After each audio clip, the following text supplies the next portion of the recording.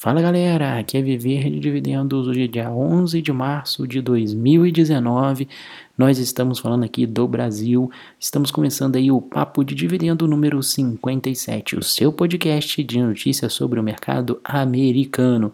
Vocês acharam que iriam ficar longe de mim aí nessa minha estadia pelo Brasil, mas cá estou eu para perturbar vocês novamente, né?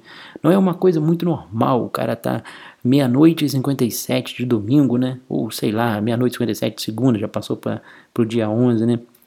O cara na frente do computador falando sozinho não é uma coisa muito normal, não é uma pessoa muito normal para você poder ficar seguindo, mas enfim, eu gosto muito de trocar ideia com vocês, gosto de falar do mercado americano, o público aqui do podcast, eu adoro a galera que acompanha o podcast, o pessoal sempre dá um feedback muito positivo, tem aqueles haters aí que me mandam as mensagens mal educadas, brigando comigo, me espizinhando, mas eles também fazem parte, né? Então, afinal de contas, se você não tem hater, meu amigo, tem alguma coisa errada no seu trabalho, se as pessoas não estão te odiando, é porque você não está fazendo sucesso. Eu já falei isso aqui, tem uma frase célebre aí do professor Olavo, que o sucesso no Brasil é uma ofensa pessoal. Então não tem jeito, não tem como. Você vai, ao longo do caminho, as pessoas vão te amando, né?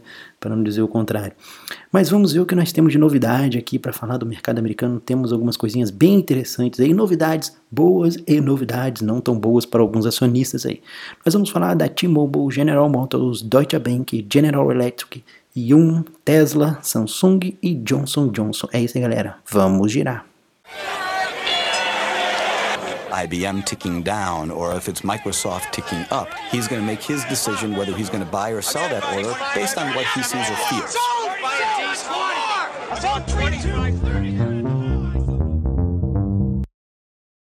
Vamos dar um giro aí pra gente ver o que tá rolando aí de novidade aí nos mercados mundiais. Começamos a falar ali pela China, que teve um resultado bem abaixo aí na questão do comércio. Então a gente pode ter certeza aí que essas empresas que estão ali, tem uma receita expressiva ali no mercado chinês, por exemplo, uma Apple da vida, devem vir aí com resultados fracos aí por conta dessa queda no comércio chinês. Não é só a questão do comércio lá que anda fraco, né? Mas a economia chinesa como um todo tá cambaleando bastante aí. Provavelmente muito por conta das guerras lá comerciais que tá travando contra os Estados Unidos. É óbvio que a China vai levar a pior nessa história, né? Mas enfim, para vocês terem uma ideia, as exportações chinesas em fevereiro caíram 20%, meu amigo. Caíram 20% comparado ao ano passado. Então a coisa não tá muito boa para os chineses, não. Bom, o que nós podemos falar ali com relação à Europa, né? Nós tivemos alguns resultados de PIB publicado. No terceiro trimestre, a Europa tinha crescido 1,8% no PIB da zona do euro. Agora, nesse quarto trimestre, o crescimento foi um pouquinho mais baixo, de 1,4%, mas ainda assim marcando algum crescimento do PIB. Boa parte desse crescimento do PIB foi motivado pelas despesas de consumo das famílias, né? Ou seja, a galera está gastando bastante dinheiro lá pela Europa. A gente tem aí nesse quarto trimestre alguns países aí com crescimento acima da média, né? Que nós temos aí o destaque, por exemplo, a Estônia, que foi o país que mais cresceu dentro do bloco, 2,2%, depois seguido pela Lituânia com 1,3% e em terceiro e quarto praticamente empatados ali, Letônia e Suécia com 1,2%. Os pontos negativos do bloco ficaram com a Grécia e a Itália, que recuaram 0,1%, né? 1% não, 0,1%. E a Alemanha ali ficou praticamente estável, né? Não subiu nem desceu. Já nesse primeiro trimestre, na economia alemã, falando agora da parte da indústria, né? Não mais do PIB, estima-se, o mercado está com uma estimativa de que deve crescer em torno de 0,5%. Acontece que esse janeiro agora, a indústria já apresentou uma queda de 2,6%, ou seja, se não melhorar aí em fevereiro ou março, é bem provável que essa expectativa do mercado não se realize, demonstrando aí uma fraqueza dentro do bloco europeu na questão da indústria. É claro, gente, que não dá para sair se dramatizando, se desesperando, é um trimestre de resultado e será um trimestre negativo, mas bem, já teve momentos muito piores aí, quem pegou a crise de 2008, isso aí é fichinha, mas enfim, que o pessoal às vezes se desespera muito à toa, né? Bom, a coisa não está indo muito bem é para o Deutsche Bank. Para quem não sabe, o Deutsche Bank é um dos maiores bancos, se não me engano acho que é o maior mesmo, o maior banco alemão. Ele é listado na Bolsa de Nova York e a situação dele não está indo muito bem. Ele está com um balanço bem ruim, se não me engano são 3 anos aí consecutivos de prejuízo. Eu já falei várias vezes aqui do Deutsche Bank que ele está passando por umas dificuldades e tal. E aí o ministro das Finanças alemão disse que começou a falar, meio que jogou algumas coisas na mídia, falando que é a favor de um banco forte na Alemanha, aquela coisa toda. Então estão aí discutindo, né, rolando boatos no ar de uma possível junção entre o Deutsche Bank e o Commerzbank. Commerzbank é como se fosse o segundo maior banco alemão. Vamos dizer, é como se a gente tivesse aí o Itaú com uma dificuldade e o Bradesco estivesse se juntando com o Itaú para formar um bancão gigante. Acontece que o Commerzbank também não está muito bem nas pernas, já foi... tanto é que o governo acabou tendo que comprar algumas ações do Commerzbank, tomou posse de alguma parte do Commerzbank para tirá-lo aí de uma situação bem complicada. Então, uma coisa para banco na Alemanha, até porque taxa de juros, meu amigo, na Alemanha não é muito convidativa para banco, né? Então, os bancos acabam sofrendo bastante lá. Mas, de modo geral, aí a coisa está bem preocupante aí para quem é acionista do Deutsche Bank. Aí fica de olho, acompanha bem de perto, porque a coisa não está muito boa, não. Para finalizar esse giro aí de mercado, vamos falar da maior economia do mundo, os Estados Unidos, que é o país que mais nos interessa, já que estamos lá investidos na Bolsa Americana. Para nossa felicidade, temos boas notícias aí para trazer para vocês. Tivemos essa semana aí o relatório de empregos publicados em janeiro, meu amigo. Foram 304 mil novas vagas de empregos colocadas no mercado americano. E agora em fevereiro foram 181 mil. É um recorde absoluto. Nenhum outro presidente vai conseguir chegar, dificilmente vai conseguir chegar em níveis de desemprego tão baixos quanto o Trump conseguiu colocar os Estados Unidos, meu amigo. Então, mais uma vez, os Estados Unidos está com níveis abaixo de 4%, chegando a 3,8% de desempregados. E não é só o número de desempregados que caiu, mas também a renda dos empregados subiu. Olha que notícia maravilhosa. Se compararmos com o ano passado, tivemos um crescimento aí de 3,4% na renda dos trabalhadores, ou seja, a galera está recebendo mais do que o ano passado. Então, significa o quê? Para a gente que está lá investido na Bolsa, é um ótimo negócio, porque aquece o mercado imobiliário, aquece o varejo, aquece tudo, meu amigo. Então, é uma bola de neve, o negócio é uma reação em cadeia. Quanto mais emprego você tem dentro de uma economia, mais grana você tem girando, mais lucro nas empresas e, é claro, para nós que estamos daqui do outro lado, mais grana no nosso bolso com os dividendos. É claro, se você sabe como investir, né? Inclusive, se você está em dúvida aí sobre o que comprar nos Estados Unidos, eu quero investir nos Estados Unidos, mas eu não sei como fazer. Nós temos lá no blog o Ex-Dividend, que é uma assinatura que nós fazemos lá, publicamos uma revista, ensinamos ali você como analisar empresas, etc e tal, publicando uma lista de empresas para te ajudar, para você ter uma noção por onde eu começo, qual empresa eu adquiro, etc e tal. Então dá um pulinho lá no blog, viverdividendos.org, procura lá sobre Ex-Dividend, assina lá que tenho certeza que você vai gostar do nosso conteúdo. Agora voltando aqui para a nossa notícia, né? Então assim, nós tivemos aí um resultado muito bom na questão do emprego lá nos Estados Unidos. Vale lembrar também, né, que agora no meado desse mês, dia 19/3, se não me falha a memória, nós teremos o encontro dos mitos, né? O Trump com o Bolsonaro vão se encontrar. O Bolsonaro vai dar um pulo nos Estados Unidos para conversar com o Trump. Espero aí que seja uma negociação positiva, né, para o Brasil, que consiga fazer bons negócios para o Brasil.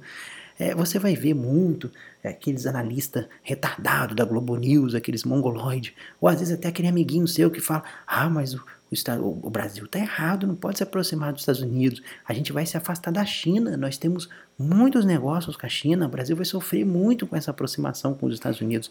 Aí você pergunta para aquele seu amiguinho idiota útil, você fala assim com ele, tá, beleza, vamos lá, partindo desse raciocínio, me fala aí, qual país que faz negócio com a China e que ficou rico? Me fala um só, fala assim, um único país que faz negócio com a China e ficou rico. Ele vai ficar pensando e não vai te responder porque não existe. Aí você pega e fala para ele, agora me responde qual um país que faz negócio com os Estados Unidos e ficou rico. A própria China, por exemplo.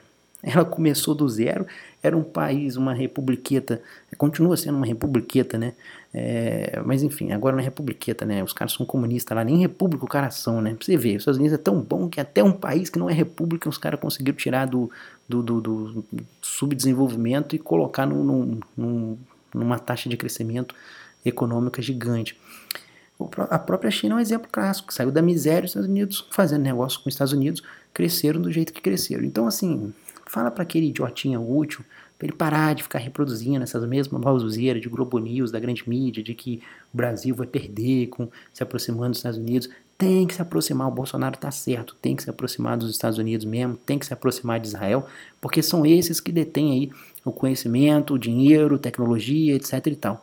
E esses países, quando se aproximam, ele sempre... ninguém é bom samaritano. Estou falando aqui que os Estados Unidos é um bom samaritano, que os Estados Unidos ajudam todo mundo. Não é isso que eu estou falando aqui. Os Estados Unidos tá sempre olhando o lado dele, eles têm que olhar, eles estão fazendo negócios, eles têm que olhar primeiro o lado deles, mas é que, historicamente, os países que se envolveram com os Estados Unidos sempre saíram muito bem mais para frente do que quando começaram as negociações. Então, os Estados Unidos, ele olha o lado dele, mas ele sabe, ele dá com uma mão, toma com uma mão e dá com a outra, entendeu? Enquanto que o chinês toma com as duas mãos e não te dá com nenhuma. Então é mais ou menos assim, você tem que escolher quem que você quer ser parceiro, meu amigo. E historicamente é muito mais vantajoso ser parceiro, estar colado com os Estados Unidos do que com a China. Infelizmente é essa a realidade. Então a gente tem que parar de ficar se auto-iludindo, achando que meu Deus, a gente vai perder negócio com a China e tal. Sim, vai ser ruim, mas a gente vai ganhar uma série de outros negócios que a gente não tem com os Estados Unidos, que é muito mais vantajoso. Mas enfim, essa reunião vai rolar ainda, não sei o que vai acontecer a partir daí. Creio que deve vir investimentos americanos para o Brasil, que deve ser muito bom.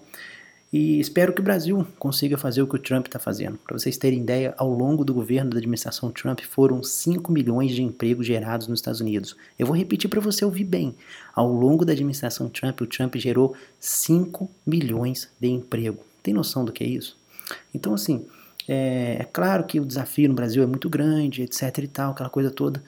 Mas, se a gente tiver um pouco de força de vontade, dá para a gente reverter esse quadro e colocar o Brasil num rumo de crescimento e colher coisas boas disso tudo, né?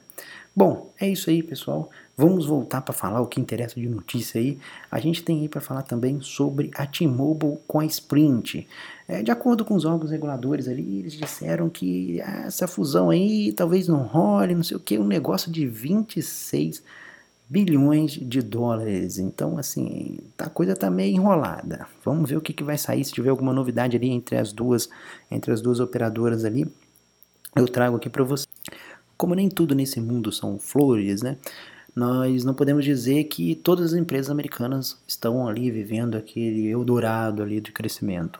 Uma delas é General Motors, que está passando por alguma dificuldade, processo de reestruturação, muito disso por conta dos carros elétricos, mudança de hábito de consumo americano, etc e tal, perderam um pouco a mão do negócio, então estão fechando algumas fábricas ali, e uma dessas fábricas que estão fechando é a fábrica de Ohio, que produz os Cruze. Então deve aí encerrar essa produção dessa linha. Então se você aí tem um Cruze na garagem, começa a pensar em botar o menino à venda, porque já sabe como é que é, né? Sai de linha o modelo, aí o preço desaba e tal, tu tá com aquela bomba lá, então é melhor vender antes do negócio sair de linha. Isso daí, essa fábrica é uma das 4, que é uma das 5 na verdade, que a GM pretende fechar nos Estados Unidos. Ela está tentando realocar esses funcionários de Ohio para outras localidades, mas alguns empregos estão sendo oferecidos a distâncias muito grandes. Você imagina mudar o cara de lugar e tal, aquela coisa toda. Então, provavelmente deve ter um desemprego ali nessa região aí, que é um mau sinal aí para Ohio, né? Não é só a GM que está indo mal, né? Nós temos outras empresas aí também, como a General Electric, parece que é um problema na letra G aí, né? A GE tá tendo problema aí no fluxo de caixa. O CEO disse que o fluxo de caixa da empresa deve ficar negativo esse ano de 2019, ou seja, resultados bem ruins aí pro final do ano. E as ações da empresa despencaram forte aí depois desse anúncio. Então, aliás, se você é assinante do Ex-Dividend, você nunca investiu no GE, porque você saberia que a GE não é uma boa empresa no longo prazo. Temos outras empresas industriais muito melhores lá na nossa carteira do Ex-Dividend. Bom, se a coisa não está indo muito boa para a GE, nós não podemos dizer o mesmo para os acionistas da Yum. A Yum o CEO tá apostando as fichas na China, meu amigo. Os caras estão investindo pesado lá. A Yum separou-se. Para quem não conhece a Yum, né, deve estar falando, que Yum é essa? A Yum é dona do KFC e da Pizza Hut, né? KFC, você já deve ter entrado no KFC aí pelo menos uma vez na vida, né? Então, a empresa foi separada em 2016, então tem a Yum, que é nível internacional, Yum Marcas, né? E tivemos aí a Yum China. A Yum China ficou só com a operação da China. Eu achei até interessante essa estratégia deles de separar os dois, né? Já que a gente está com esse problema aí na economia chinesa, pelo menos não afetaria toda a empresa, né? Por conta disso, né? Mas enfim, não sei nem se foi por conta disso que separaram. Mas o fato é que a Yum chinesa não está indo muito mal não, meu. Está indo muito bem. Cresceu 24% desde a separação em 2016. A empresa vem expandindo ali dentro do mercado chinês, que é o maior mercado consumidor do planeta, isso sem dúvida, maior população do planeta, né? e estão abrindo cerca de 2 lojas por dia, meu amigo. É isso mesmo, 2 lojas por dia a Yumi com o KFC e a Pizza Hut estão abrindo lá no mercado chinês. Os caras estão com um processo de expansão violento por lá. E já que estamos falando da China, né, vamos trazer uma notícia sobre a Tesla acerca do mercado chinês. Eu havia dado algumas, acho que não foi no último, penúltimo cast, falado da Tesla, que havia anunciado lá a entrada no mercado chinês e tal, construção da fábrica, etc e tal.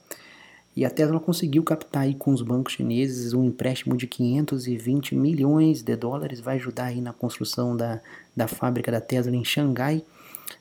Estima-se que deve ficar em torno de 2,5 bilhões a construção da fábrica, então é uma boa notícia aí para os acionistas da Tesla, já que a Tesla não tem um balanço muito forte, é claro que precisa aí de captar grana aí no mercado para conseguir fazer essas construções, esse processo de expansão dela. Tomara que dê certo aí para o seu Elon Musk, que está na corda bamba aí na questão da administração da Tesla, mas um dos administradores, né, um dos donos da Tesla, né, um dos maiores acionistas da Tesla, um fundo lá de Londres, disse que não pretende tirar o seu Elon Musk ali como CEO da Tesla, então acho que ele ganhou uns dias aí a mais de vida aí.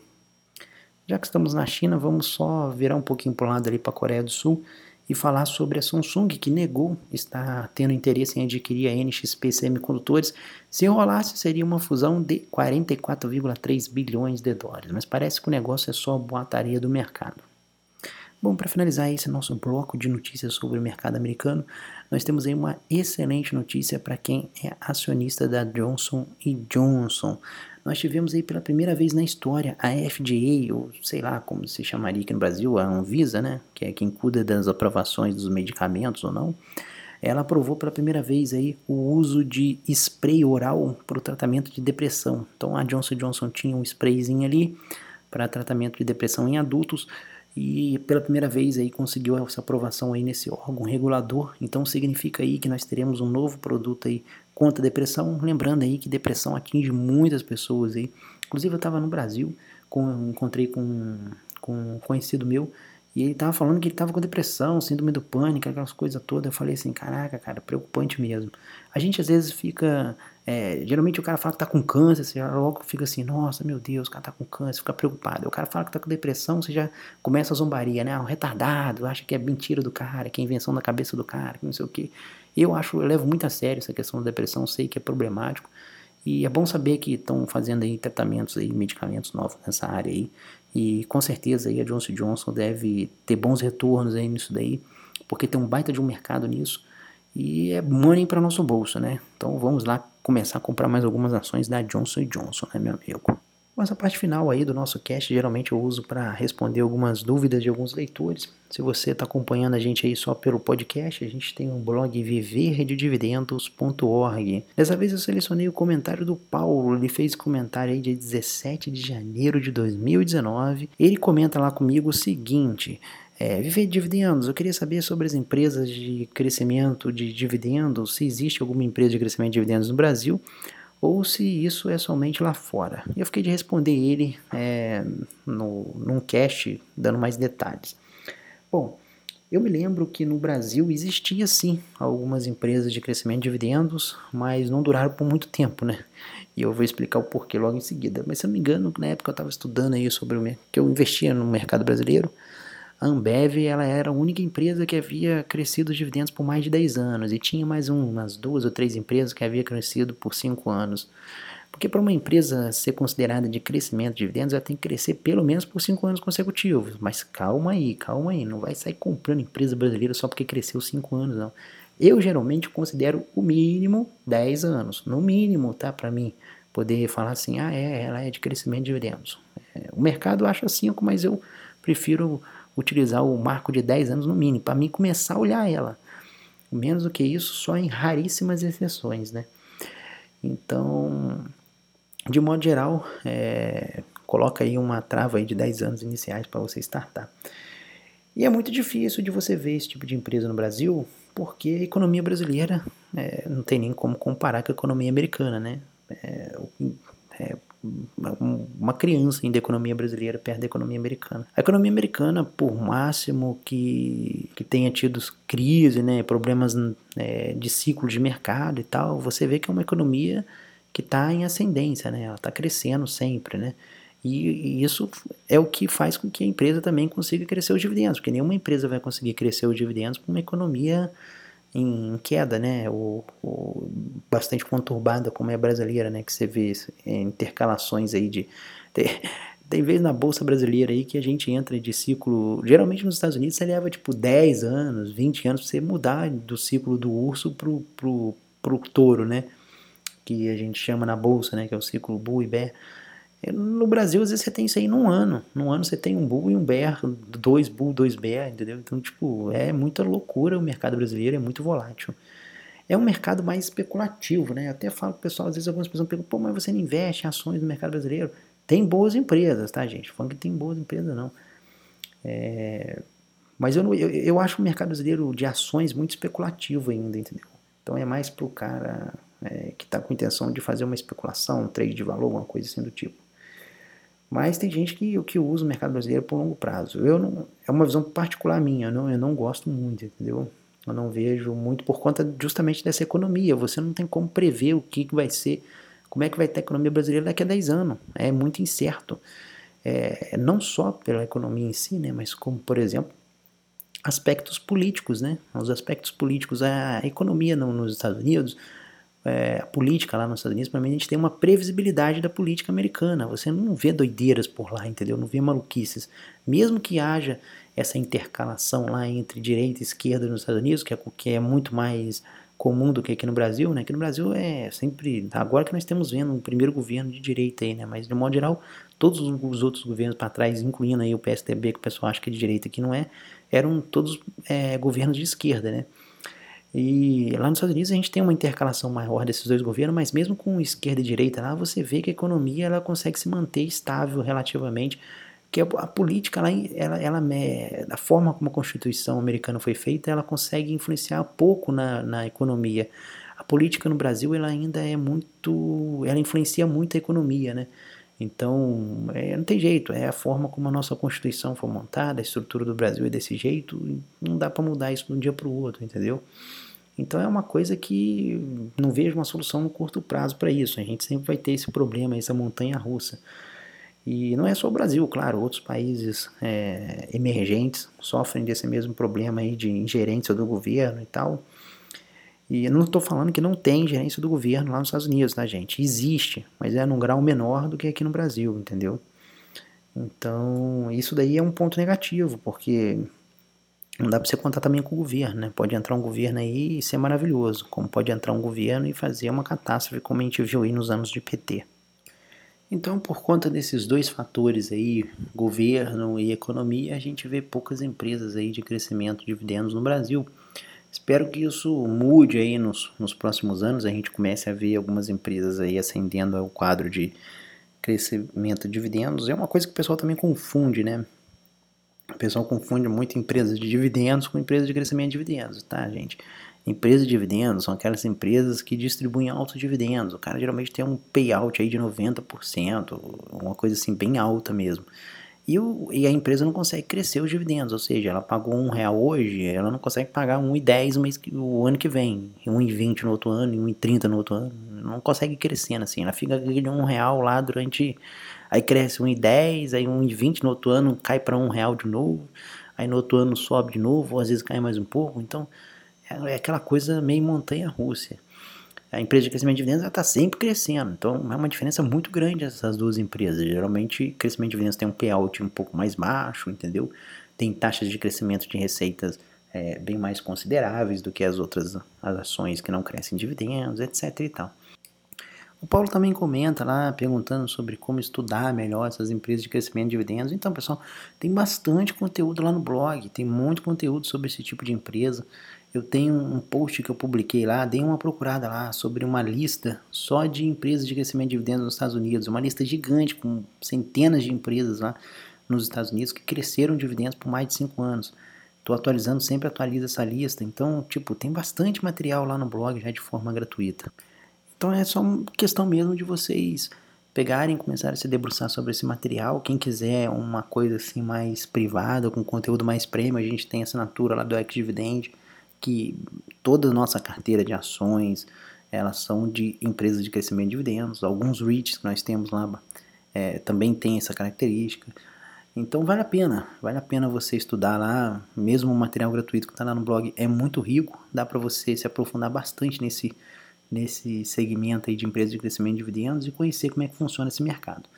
Então é isso aí, galera, respondi as dúvidas do Paulo aí, espero que vocês tenham gostado aí desse nosso podcast. Vamos ver se a gente consegue voltar a fazer outro ainda esse mês, se eu conseguir time. E é isso, um abraço e até a próxima, valeu pessoal! Buying D's, how many? Like total all day, 4.